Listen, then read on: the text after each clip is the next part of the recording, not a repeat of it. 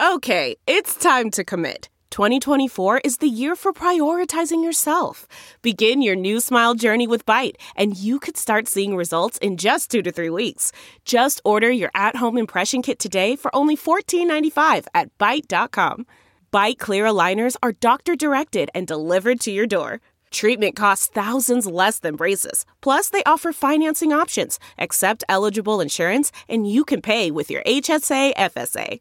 Get 80% off your impression kit when you use code WONDERY at Byte.com. That's BYTE.com. Start your confidence journey today with Byte. Hi there, it's Julia Louis-Dreyfus. You may know me from my podcast called Wiser Than Me, where I talk to older women and get their wisdom from the front lines of life. I was amazed by how many people told me our show made them look forward to getting older, which is why I'm here to talk about season 2 of the show. Sally Field, Billie Jean King, Beverly Johnson, Ina Garten, Bonnie Raitt, just to name a few. All hail old women. Wiser Than Me season 2 is out now from Lemonada Media. Welcome to the Mystery to Me podcast. I'm Anya Kane. And I'm Kevin Greenlee. And we love movies and television shows with a whiff of mystery. Mystery to Me will feature us riffing on murder mysteries, film noir, cozy detective stories, police procedurals, psychological thrillers, legal dramas, tales of teen sleuths, and more. Once we're done yucking it up about whatever we've just seen, we'll serve up our 5-star final takes on whether it's worth your time. If you're offended by silliness, profanity, political asides, canine-related interruptions, and losers laughing at their own bad jokes, beware. Also note that some of the stories we'll be talking about are pretty dark, and in some cases exceptionally badly written. So content warning for murder, violence, suicide, torture, rape, racism, misogyny, homophobia, transphobia, and bigotry. If there's a movie or show you'd like for us to talk about, email us at mysterytomepodcast@gmail.com. Our show's take on genre is pretty loosey-goosey, so as long as your suggestion has some dash of mystery, we're interested in hearing about it. Spoiler alert, we're going to be discussing the entirety of this show or movie, spoilers and all. So if you want to be surprised, press pause, go watch the thing, then join us for the show. Now that you've heard our spiel, go ahead and polish off those magnifying glasses and slip into your favorite trench coat. Let's get mysterious.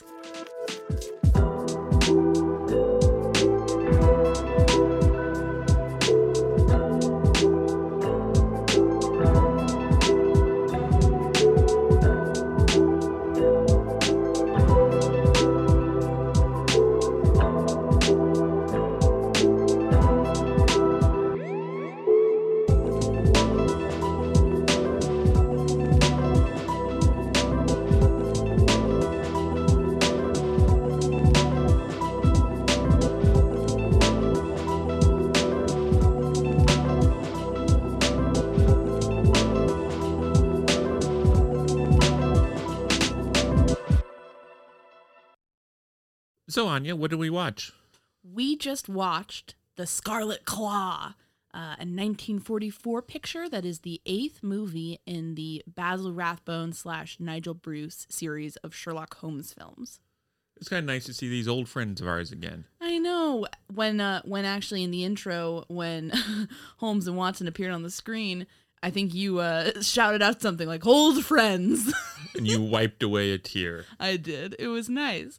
We love these guys. These movies are great. And actually, interestingly enough, according to the old Wikipedia, this is considered one of the best Universal pictures. There are 2 non-Universal pictures, and then the rest of the movies in the series were made by Universal, and this is the top-notch one. So this is as good as it gets, folks. This is all you're getting. This is the high watermark. And this one, rather inexplicably, takes place in Canada, which I felt was a little odd for many reasons. One of which was this movie takes place in the year in which it was filmed. So it takes place in 1944. Mm-hmm. And so wouldn't it be a little bit risky to take an Atlantic crossing from Britain to Canada at the height of World War II? But Kevin, this is a ghost murder. So, I mean, I think that takes precedence. But Anya, when Sherlock Holmes took this journey, this dangerous journey across the ocean, he did not know there was a ghost murder. He thought he was taking a journey across the ocean to listen to some dumbass talk about ghosts and monsters.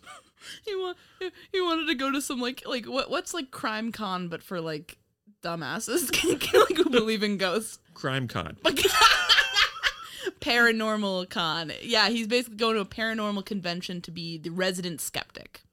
And for this, he and Watson are risking their lives to take this journey across the ocean. Sir, I don't remember you taking such umbrage when Mr. Holmes went to Washington.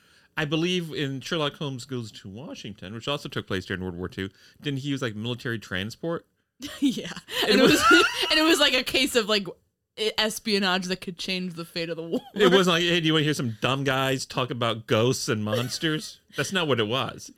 Sherlock Holmes, he thinks that basically debunking idiots about ghosts and saving the Allied powers from Nazi interference are basically the same thing in terms of importance. And is this a good use of his time during the war?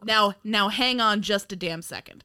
I think maybe there's a connection here. Maybe this is said immediately after Sherlock Holmes goes to Washington, and he just kind of takes a nice drive up the East Coast, right, like we did on our honeymoon, and just keeps going past the border, and is like, fuck it, I'll just go to this dumb convention. I wanted to see Quebec, but okay, look it up. Look it up. Was the previous picture Sherlock Holmes in Washington? Let's see.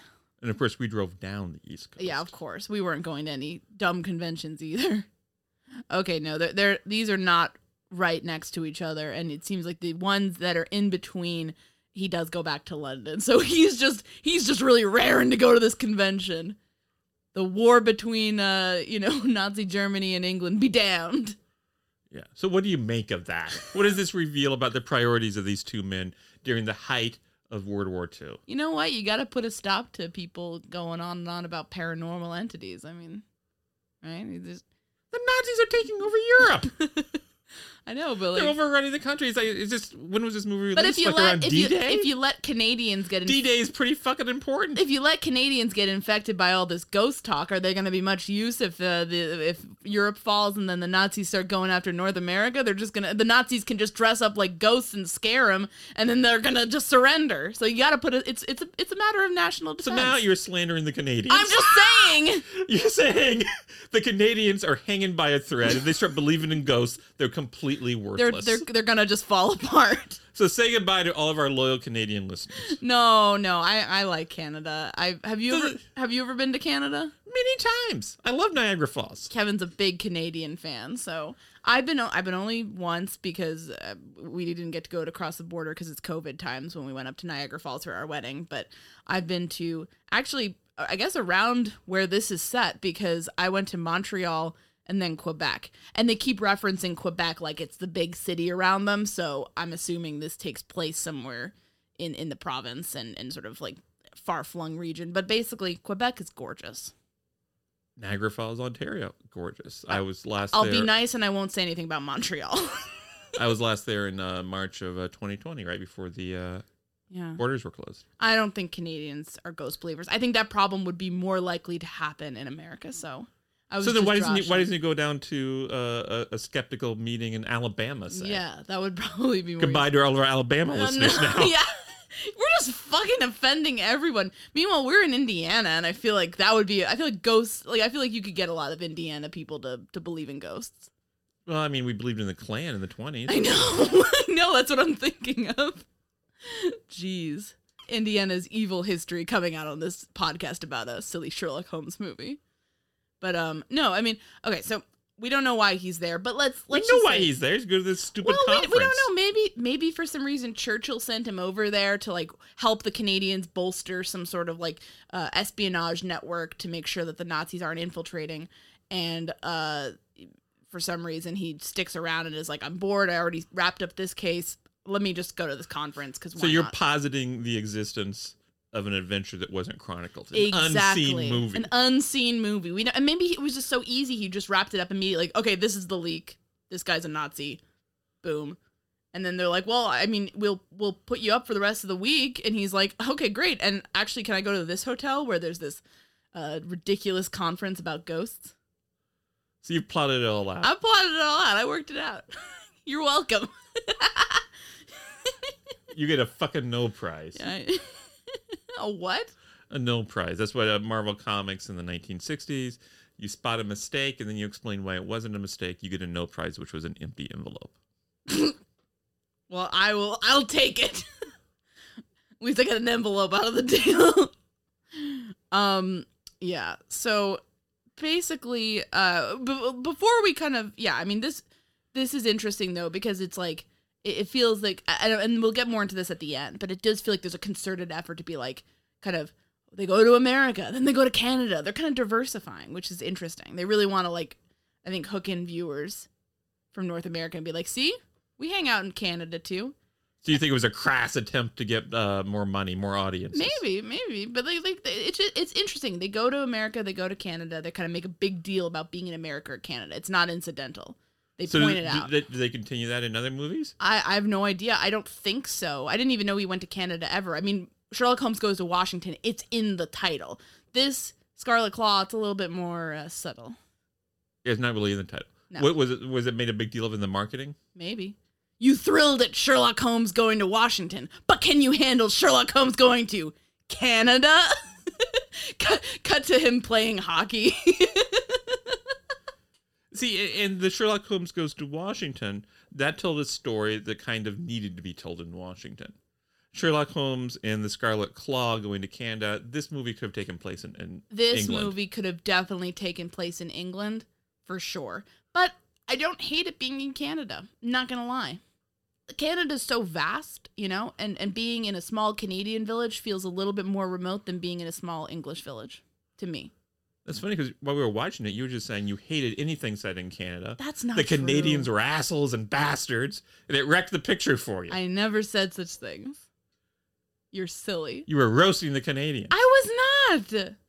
On our honeymoon, you refused to set foot in Canada. They wouldn't let us in. There's a COVID Because outbreak. of your record. My record? They know what you say about Canada. Of hate crimes against Canadians? I have no problem with Canadians. You're just being a silly lout. That's what I think.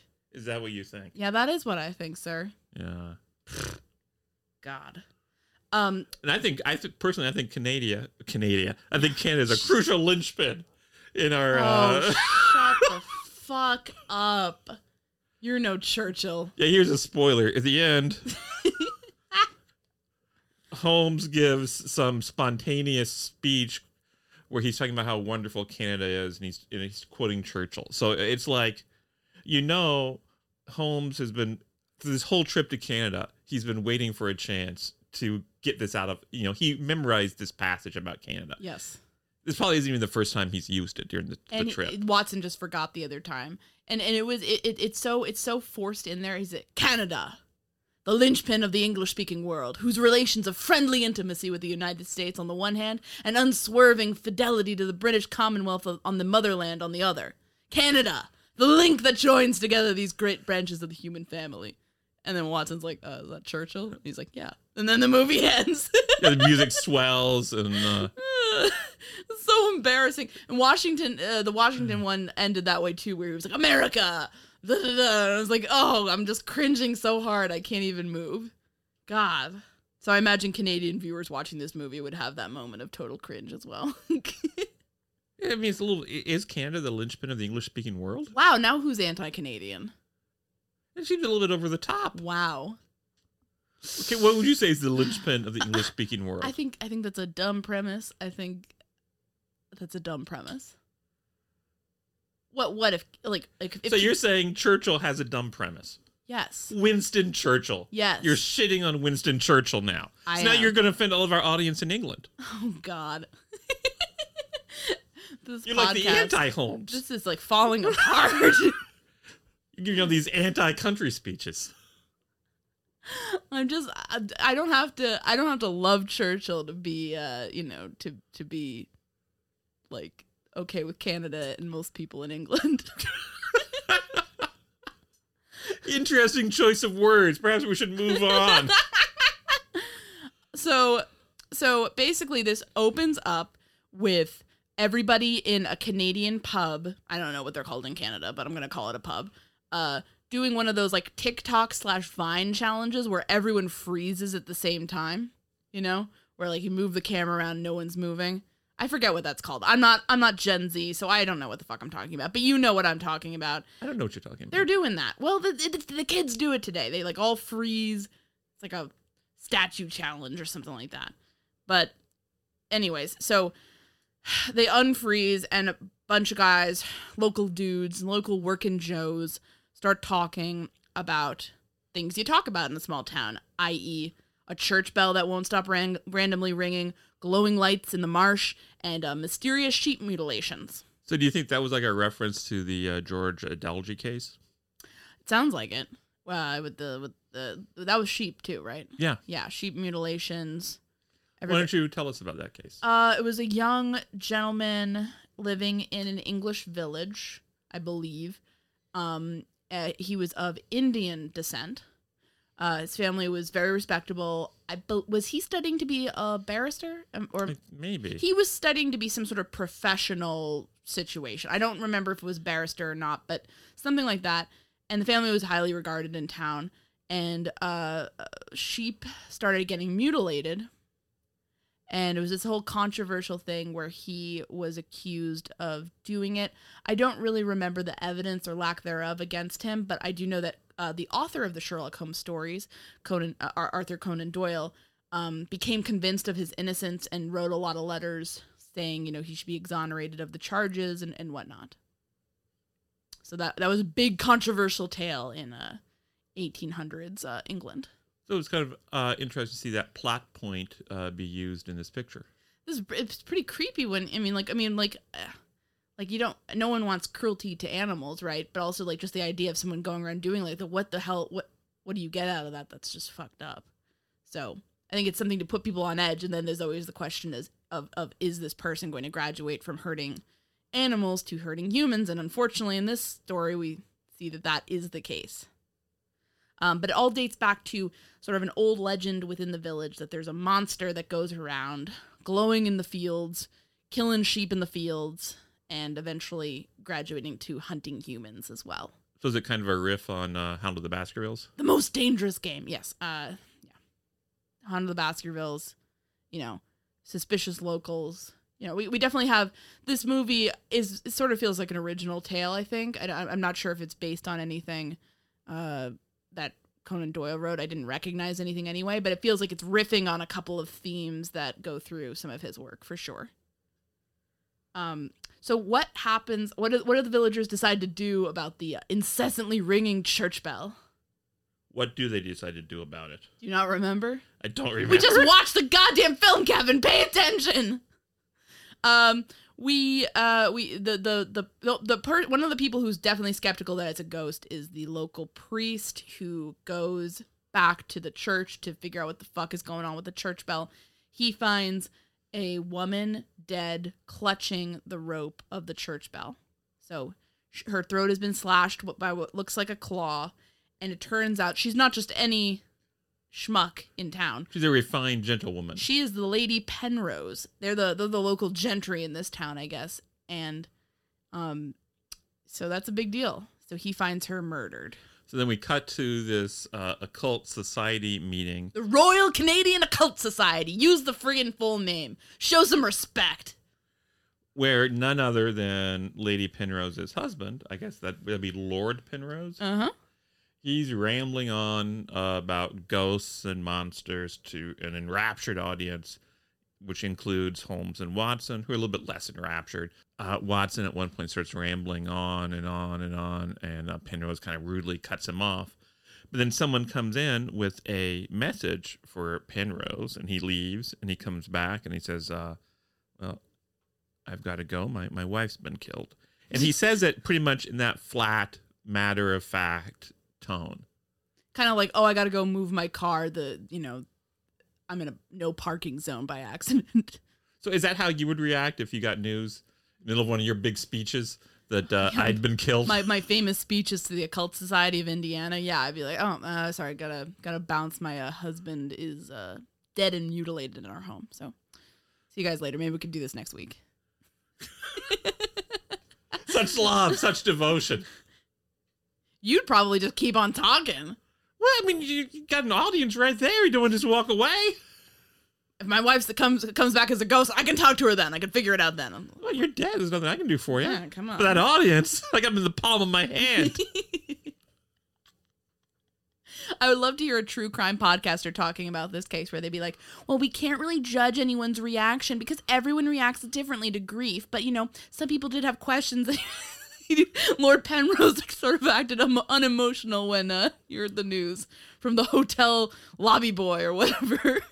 The one thing that makes him a little bit emotional is he makes some comment to Holmes to the effect, the only reason you don't believe in ghosts is because you don't have that. It bothers you too much to expand your world by thinking about such things. Right, which is a very ironic thing for us to hear because we were literally just listening to a podcast where a ghost hunter went on this whole moralizing bullshit soapbox speech where he was like, some people, their minds would just be too blown to believe in ghosts and would change their minds too much so they won't believe it. They won't believe that my weird fake electrical box that beeps randomly, when you move it too much is not true. So you were commenting last night even on how, like when people are making skepticism out to be some sort of moral failing. Yeah, if you don't believe what I believe, it's because you just don't have the moral fortitude or the intellectual breadth to consider what my beliefs are. I have to admit, I like this element of this story where Holmes is coming in as the skeptical of the ghosts. And, we live in an era today. I mean, I guess he lives in an era literally where people bought into fascism throughout the 1930s, and it resulted in a huge disastrous world war. So I guess that's, maybe that's where that's coming from. And in our case, people are, in the U.S. are buying into, getting brain worms basically about vaccines and what, world orders on Facebook from their idiot friends and like basically making their whole personalities psychotic and crazy as a result. So, and it's kind of ironic because if Holmes is an Agent Scully who's very skeptical of the supernatural, Holmes's creator, Arthur Conan Doyle, was very much a Fox Mulder who was willing to believe in absolutely anything supernatural. Doyle actually at one point published obviously faked pictures of girls watching fairies dance as if they were true. The Cottingley fairy pictures.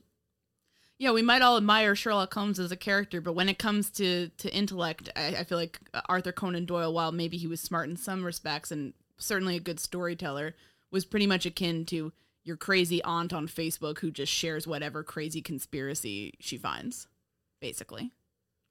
So yeah, I'm not even sure if Doyle would have appreciated his character being used to tout such skepticism in the supernatural. You're like, whoa, let's hear him out about this monster of La Rue Morte. He came to Indianapolis once, right? Yeah, Arthur Conan Doyle. There's a little marker commemorating it down at an Indianapolis area hotel. They don't get. I've seen it. They don't get a lot of famous people around here, so they gotta make a big hay out of it when someone comes around. Someone gets lost on the way to Chicago, ends up here. Gotta put a little statue in. They need to put a little marker from when you first set foot here. Yeah, obviously, I'm very famous. You're beloved. I'm a beloved local figure. You're celebrated. No. I'm no Arthur Conan Doyle. Because I'm not a doofus who believes in fairies. But Ani, fairies believe in you. Aww. Everyone clap for Tink. Okay, and so basically, the news of Lady Penrose's death breaks up this charming little conference. And what happens is that things are further twisted when Holmes gets a message. This is like the next day. Holmes is leaving his hotel. He and Watson are about to embark on the dangerous journey back to England after they've risked their lives to make fun of a man who believes in ghosts. And they get a letter delivered to them at the hotel, which ironically enough was written by the woman who was killed the day before, Lady Penrose. And she says, I think somebody's going to kill me. Can you help out? And obviously they couldn't. Friggin' postal service getting the thing. Getting things so late. But Holmes says, let's go down there and investigate. He says, ha ha, isn't this pretty rich? We're being retained by a corpse. He doesn't laugh like that. He's not a sicko. And he rubs his hands together. Watson starts backing away. Backs away. Because he knows what it's like when Holmes gets like that. Yeah, he's like, I don't want any part of this. No, he's very calm and respectful. Not having you slandering Basil Rathbone. They show up at Lord Penrose's home, and keep in mind that they were fighting basically during the conference. Like they were not fist fighting or anything, but like that kind of snippy British fighting where they're kind of like da da da da da da, it was not an amicable exchange of ideas at this Royal Occult Society thing. So they go to the guy's house. Break in. Yeah, they go ahead and walk in, and they walk into where he is spending a contemplative moment alone with the body of his recently deceased wife. A very private, very special moment between a man and the last time he'll ever see his beloved wife, his one true love, his soulmate. They just kind of blunder in. As Nigel Bruce says, it's devilish awkward.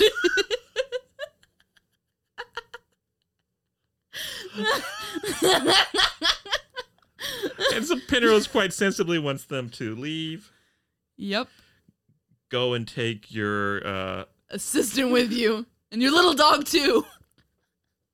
And let me just say, I feel like the next 10 minutes of the movie is just them refusing to leave and going different places in the house.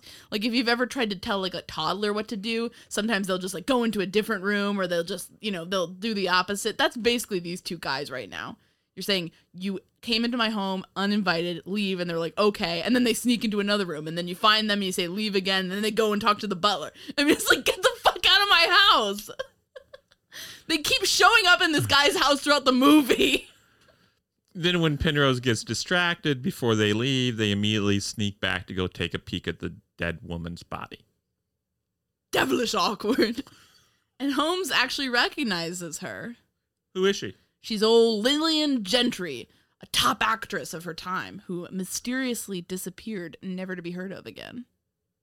Then they basically go and talk to the sergeant, the local sergeant, who is investigating her murder.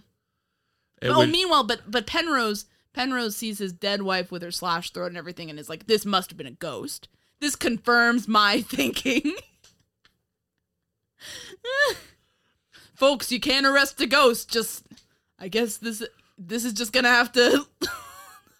I mean, like, what the fuck? Can you imagine if, like, some rich guy today had his wife murdered and then went to the press and was like, yeah, it sucks, but I think it was a ghost. Nancy Grace would be freaking out on TV. They'd have a field day. Field day. Eccentric millionaire's wife dead. Must be ghosts, he says.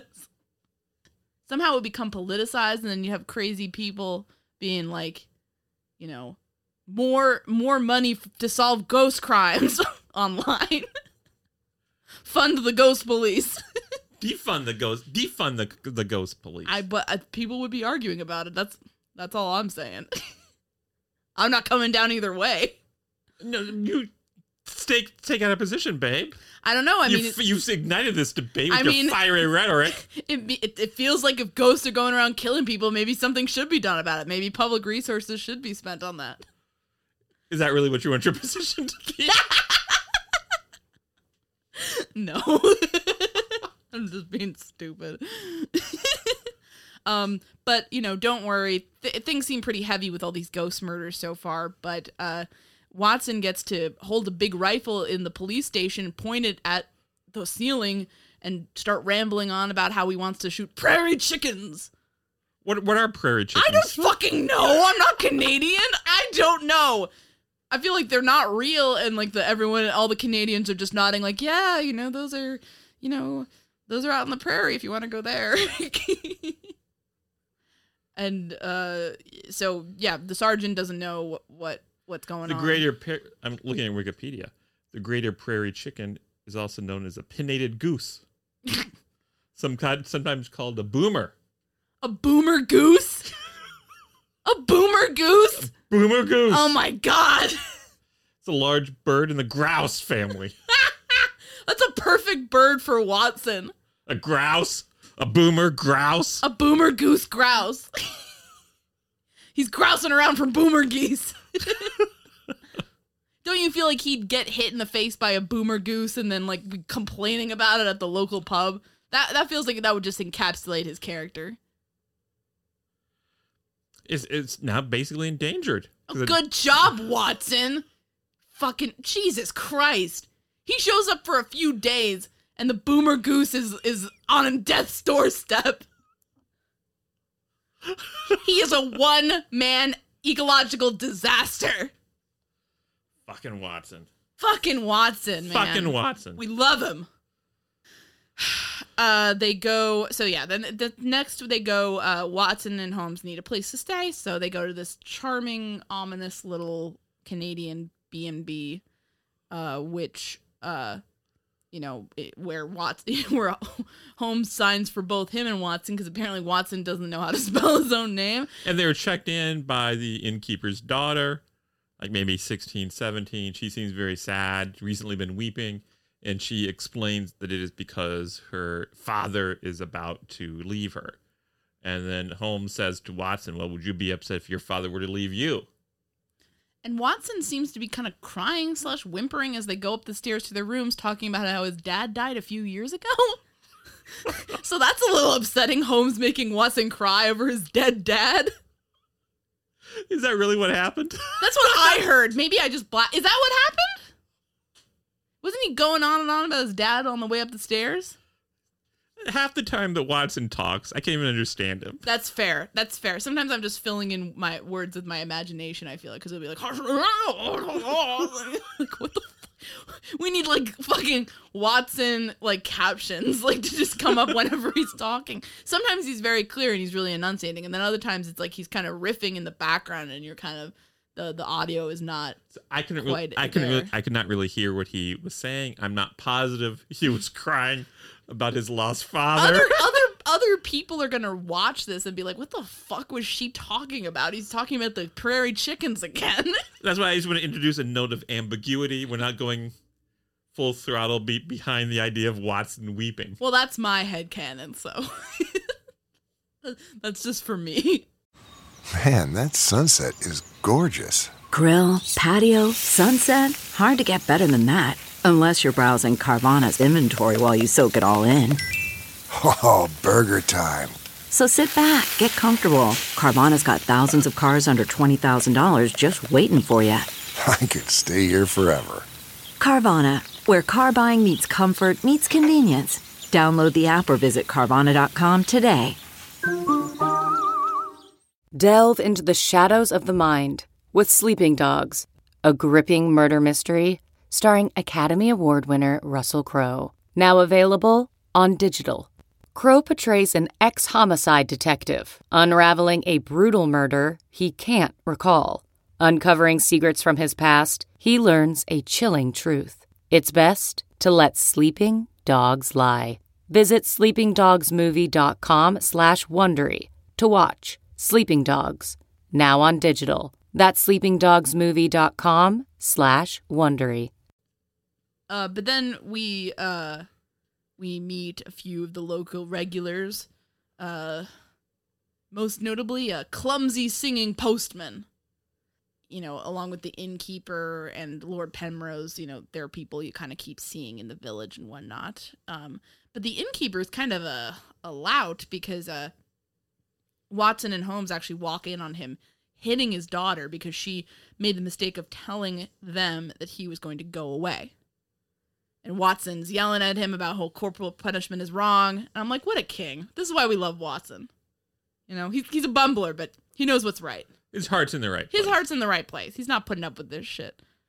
But yeah, they have this kind of weird interaction with this innkeeper guy. They don't know why he's acting so sketchy. They don't know why he's about to flee town just because they showed up. In universe, Watson and Holmes are like famous investigators. So if they show up in your tiny little Canadian village, shit is about to go down. And it's not just prairie chicken shit. It's like real shit. So they're internationally recognized in universe? That's what it seems to be. They're like, oh my God, I really admire your work. So in universe, is Watson the chronicler? Does he write stories? Yeah, it seems like he... So this guy? Yeah, he's a storyteller. He's a born storyteller. He's not articulate when he's talking, but when he's writing, he sings. Jeez. The words sing off the page. Okay, I'm just knocked flat-footed by that. But don't worry, you'll get back on your feet with some hot Watson shaving action back in the hotel room. And Holmes actually has an assignment, a solo assignment for Watson. What is it? He wants Watson to go down to the drinking area of the establishment and mingle with the local townspeople in an inconspicuous fashion. And Watson says, oh, that means you want me to take over the case, eh? Well, that's no problem. And he just kind of goes down there and starts drinking.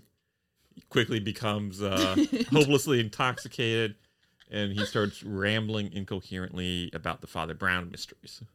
Which is humorous. Father Brown Mysteries, the series by G.K. Chesterton. Blah, blah, blah. G.K. Chesterton. Is that how you pronounce it? Yeah. And he's, it's a priest, and he solves mysteries, and he uses intuitive reasoning. Sherlock Holmes famously uses deductive reasoning. What's the difference? I mean, I'm going to explain it poorly. I think the difference is generally, and don't quote me on this, but I think the difference is that deductive reasoning comes from observations, like real world fact observations. Like your tie is askew, you have worry lines on your eyes, you've bitten your nails down to the quick, like you have a mottled red face, like you're an alcoholic, and you're taking all those things and putting them into using them to highlight real world facts to tell you about something or someone, right?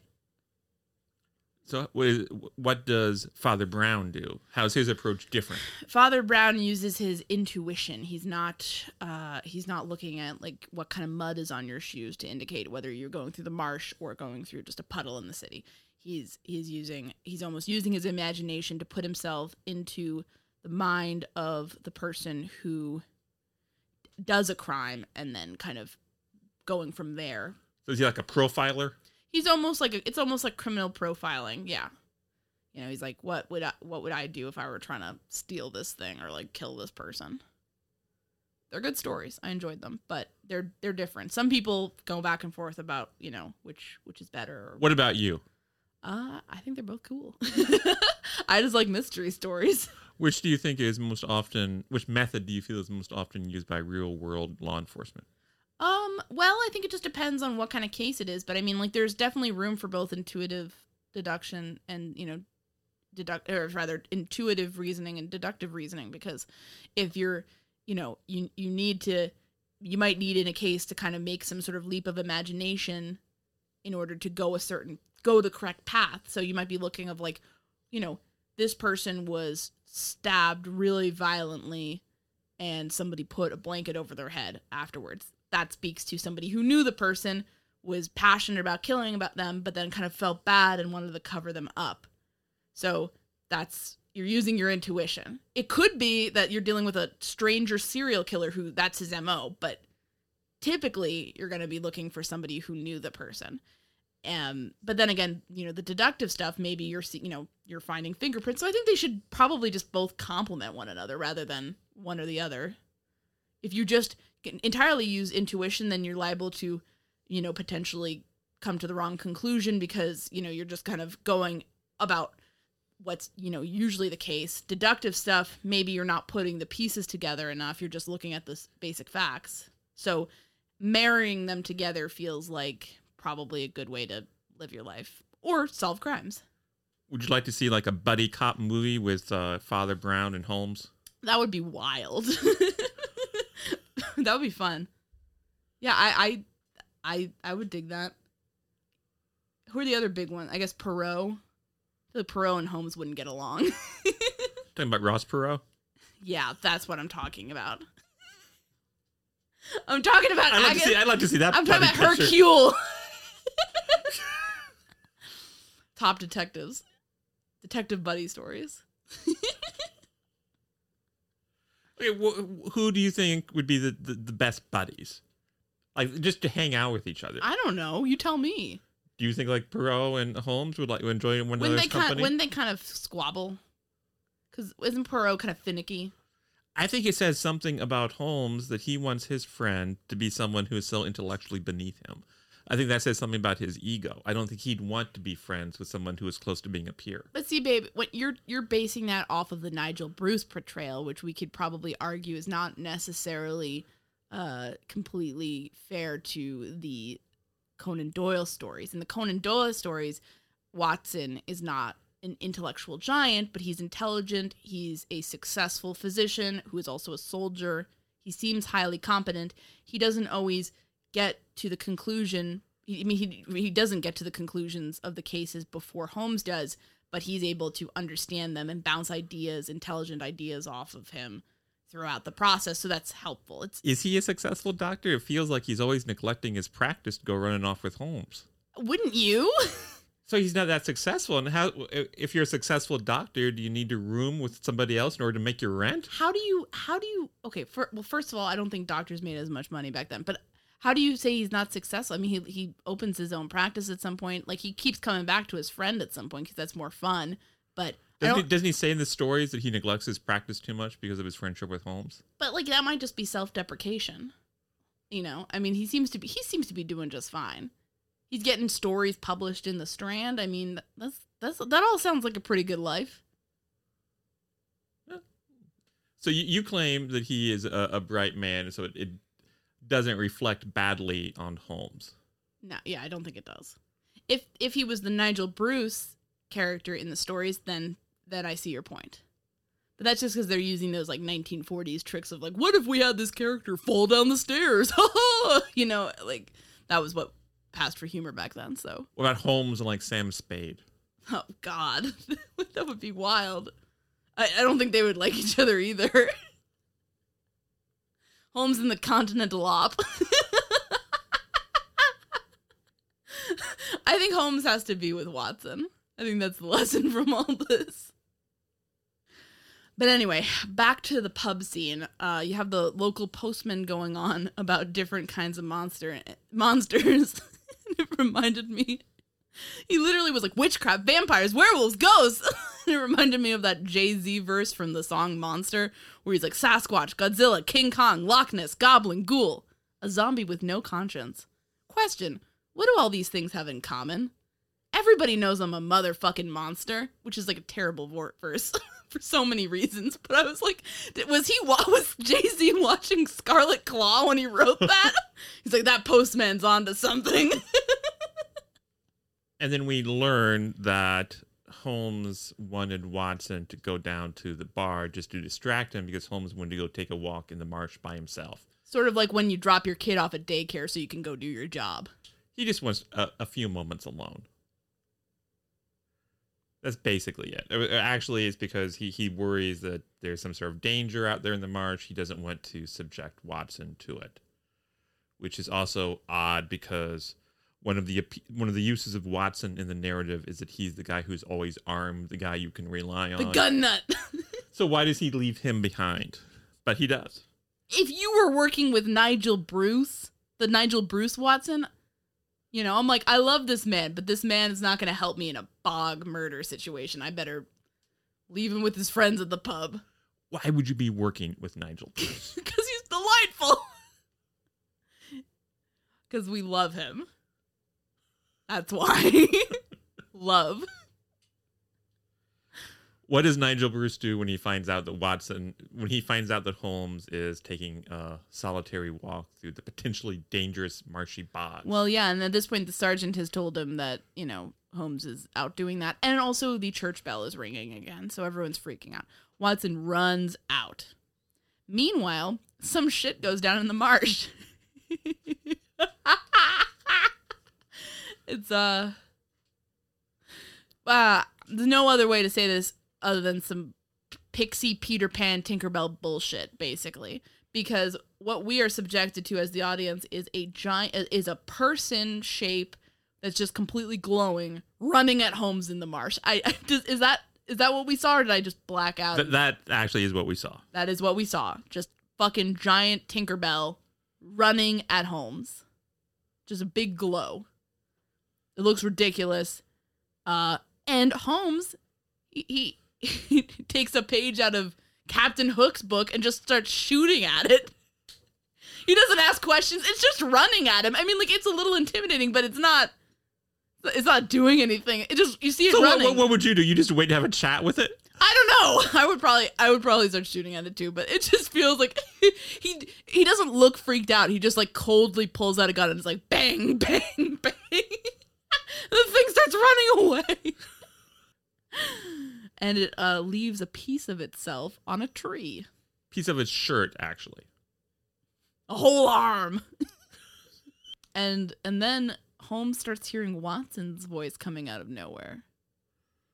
Actually, the glowing blob was Watson. He killed him. His best friend, unfortunately. He just dipped himself in some neon glowing ink and ran out to Holmes to surprise him. That's why this is remembered as the best picture. It has a very tragic finality to it. Very dark. And I always, frankly, I like it when a franchise has a final movie that wraps everything up in a way that there can be no sequels. I thought this was very daring. You just see finally Holmes walking out into the marsh while Watson's last words, "Don't worry, old sport," echo in his head. It's almost reminiscent of the final scene of The Third Man. Holmes walks away, the zither music is playing. Talk about Harry Lime Green. Because, like, the glow is lime green. No, never mind. It's black and white, so I guess we don't know what color it was. No, we don't. Now, what really happened? Watson just kind of fell down. He fell in a bog, and Holmes actually sounds exasperated when he says, "Goodness gracious."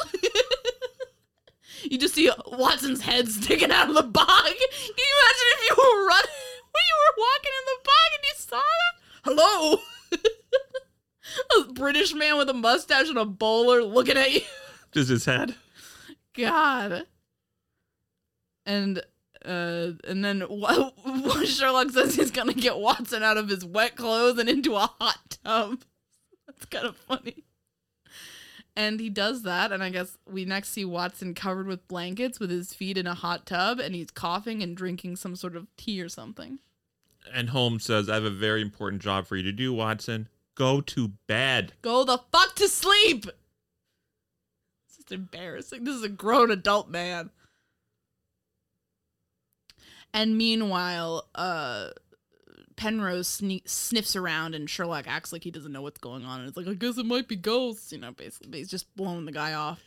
He finds out that the shirt fabric belongs to a retired judge who has suffered a stroke and now lives with a dog and a housekeeper. Savage dog, who Watson refers to in the morning as Good Fido.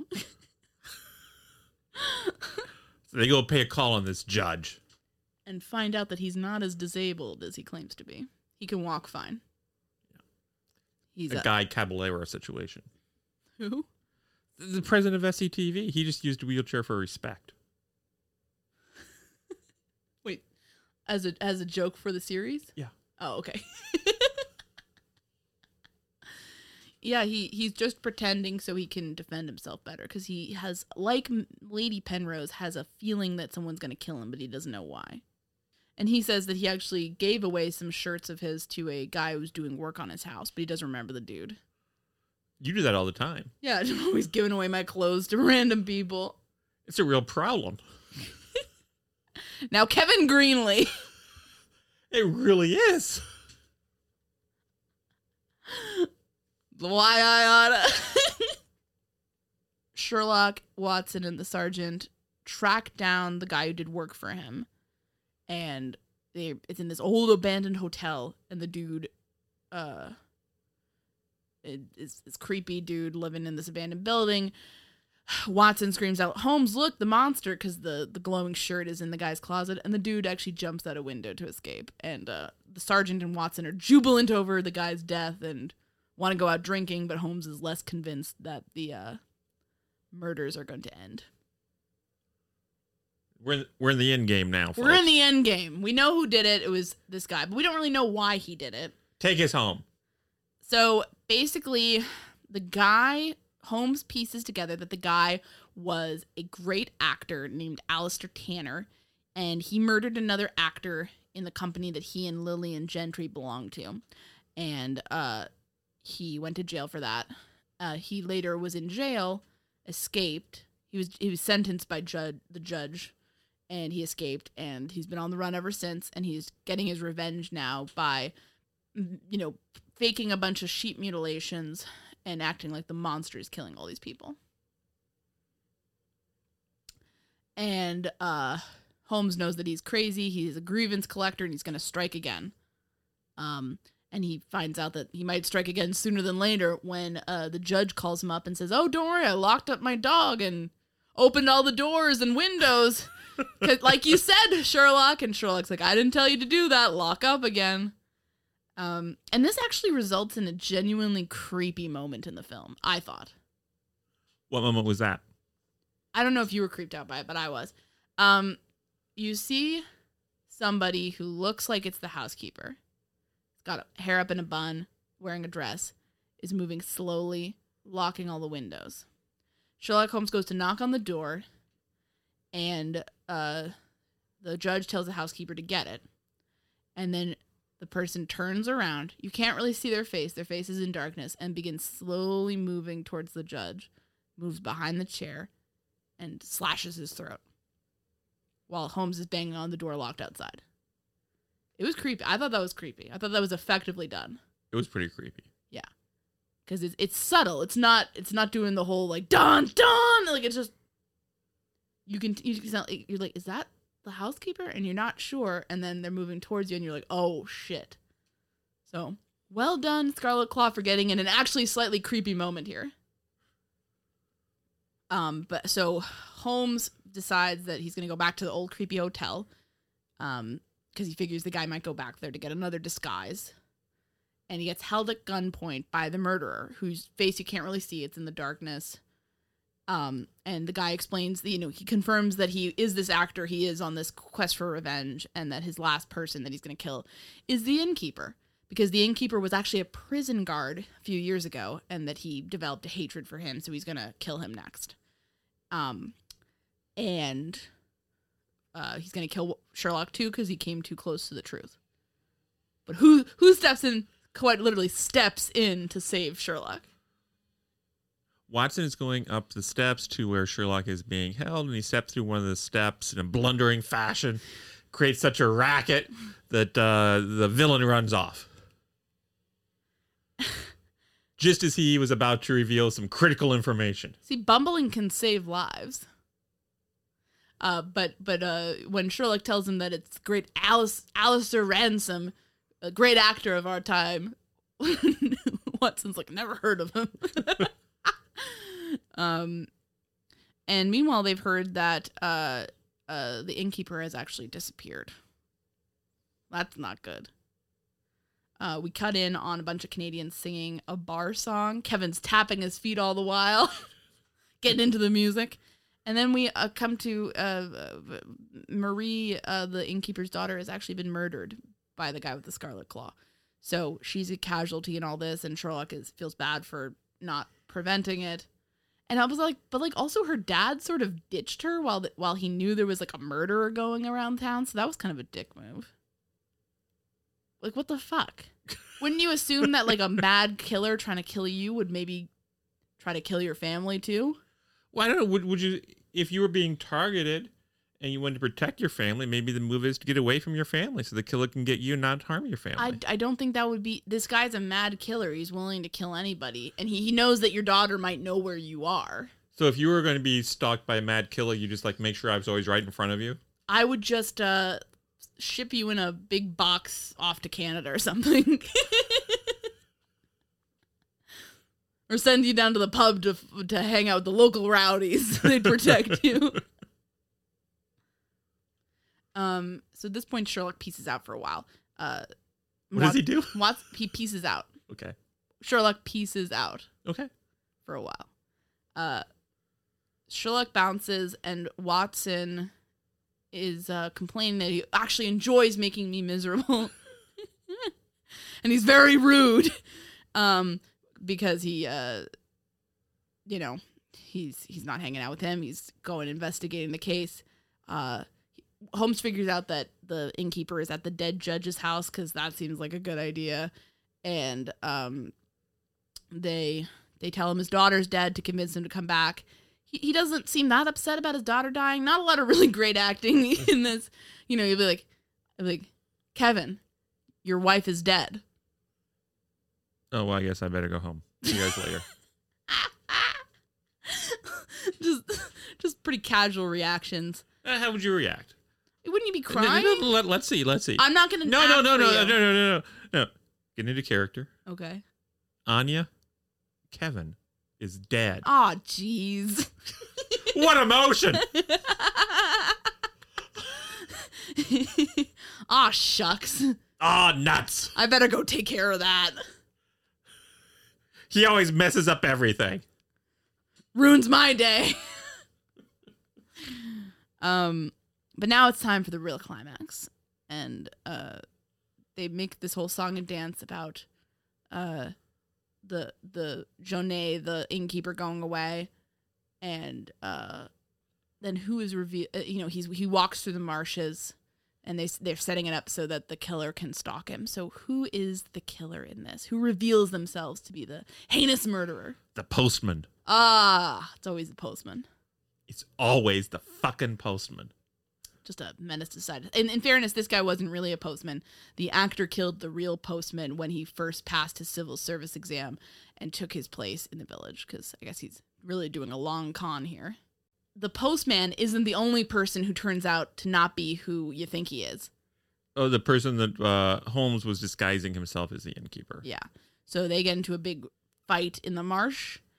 Holmes is able to, get him to back off, and then the postman runs away into the marsh while you cut into all these people scowling at him as they come closer and closer. But the one to actually dispatch this evil man is Lord Penrose, the ghost hunter dude. He drowns him in a river and then scratches his throat out with the Scarlet Claw, this sort of tool that resembles a claw, and he avenges his wife. Where's Watson during all this? Where he... Yeah, so they finally kill the guy, and everyone comes back, regroups, and then Holmes is worried about Watson. Where was he killed by the postman during this melee? And nope, don't worry. He's just back in the bog with his head sticking out, looking like a total idiot. One last indignity. One final indignity, Kevin said. And then we get into that's basically the picture. Yeah, Holmes's Canadian, circle jerk about how great Canada is, and then we end the film. What did you think of this one, Kevin? It probably is the best of the Universal movies. Certainly, it's the best of the ones we've seen so far. Like, it's not a perfect film. It's certainly not a perfect film, and it's not a perfect mystery, but good production values, yeah. Reasonably good acting. I would say the atmosphere was pretty incredible. I really like that. I mean, they got like lots of mist and stuff, and it looks kind of cheesy, but I like that kind of shit. I liked it felt like it had a good balance of suspicious locals to kind of big house, spooky house stuff, because I feel like the House of Fear had too much spooky house stuff and not enough. You gotta have a good balance, right? It's a good recipe. But you got to have a good balance of those two elements. And this seemed to really go back and forth of people meeting in a pub and talking about stuff and then going out to spooky houses and figuring out what's going on. So it had good pacing. The flow seemed pretty good. I really enjoyed Holmes's skepticism about the ghost stuff and sort of kind of having to dispel, everybody's almost kind of lackadaisical about the actual crimes because they're just well, a ghost did it. So he's having to kind of cut through that to make stuff happen, which I liked. So overall, what would you say? I think it's the best one so far that we've seen of the Universal pictures. And I think you summed it up aptly. We saw The Adventures of Sherlock Holmes, which is a pre-Universal picture, and you said that was good enough to be dull, and I think that's true. It was good, but like it did, like nice thing about the Universal pictures is that they're usually at least completely zany, so you can enjoy them, you know. But that one was like too good. It wasn't good enough to be really good, but it was good enough to be kind of just blah. But this one was, I'd say this one was a good mystery thriller for the 40s, you know, just kind of fun romp, but with some, I mean, like I've never been creeped out during a Sherlock Holmes movie. And this movie at one point creeped me out. And I think that's a win. I guess I'll give my 5-star final take before the audience starts clawing their eyes out. So I would say when it comes to the crime of being an entertaining yarn, I can say that the Scarlet Claw has been caught red-handed. Thanks for listening this week. I'd like to give a special thanks to Kevin T. Greenlee, who's no relation to me. He's the guy that composed the great music for this podcast, and you can find him on the web at kevintg.com. You can follow us on Twitter at Mystery to Me. That's mystery_to_me_. And at Mystery to Me Podcast on Facebook and Instagram. And you can always send us recommendations and feedback of any kind at mysterytomepodcast@gmail.com. We're not teens setting up Hotmail accounts in the early 2000s, so all of those spell out 2 as T-O. Thanks so much for listening. Save on Cox Internet when you add Cox Mobile and get fiber-powered internet at home and unbeatable 5G reliability on the go. So whether you're playing a game at home, yes, cool, or attending one live, you can do more without spending more. Learn how to save at cox.com/internet. Cox Internet is connected to the premises via coaxial cable. Cox Mobile runs on the network with unbeatable 5G reliability as measured by Ookla LLC in the U.S. to H 2023. Results may vary, not an endorsement. Other restrictions apply.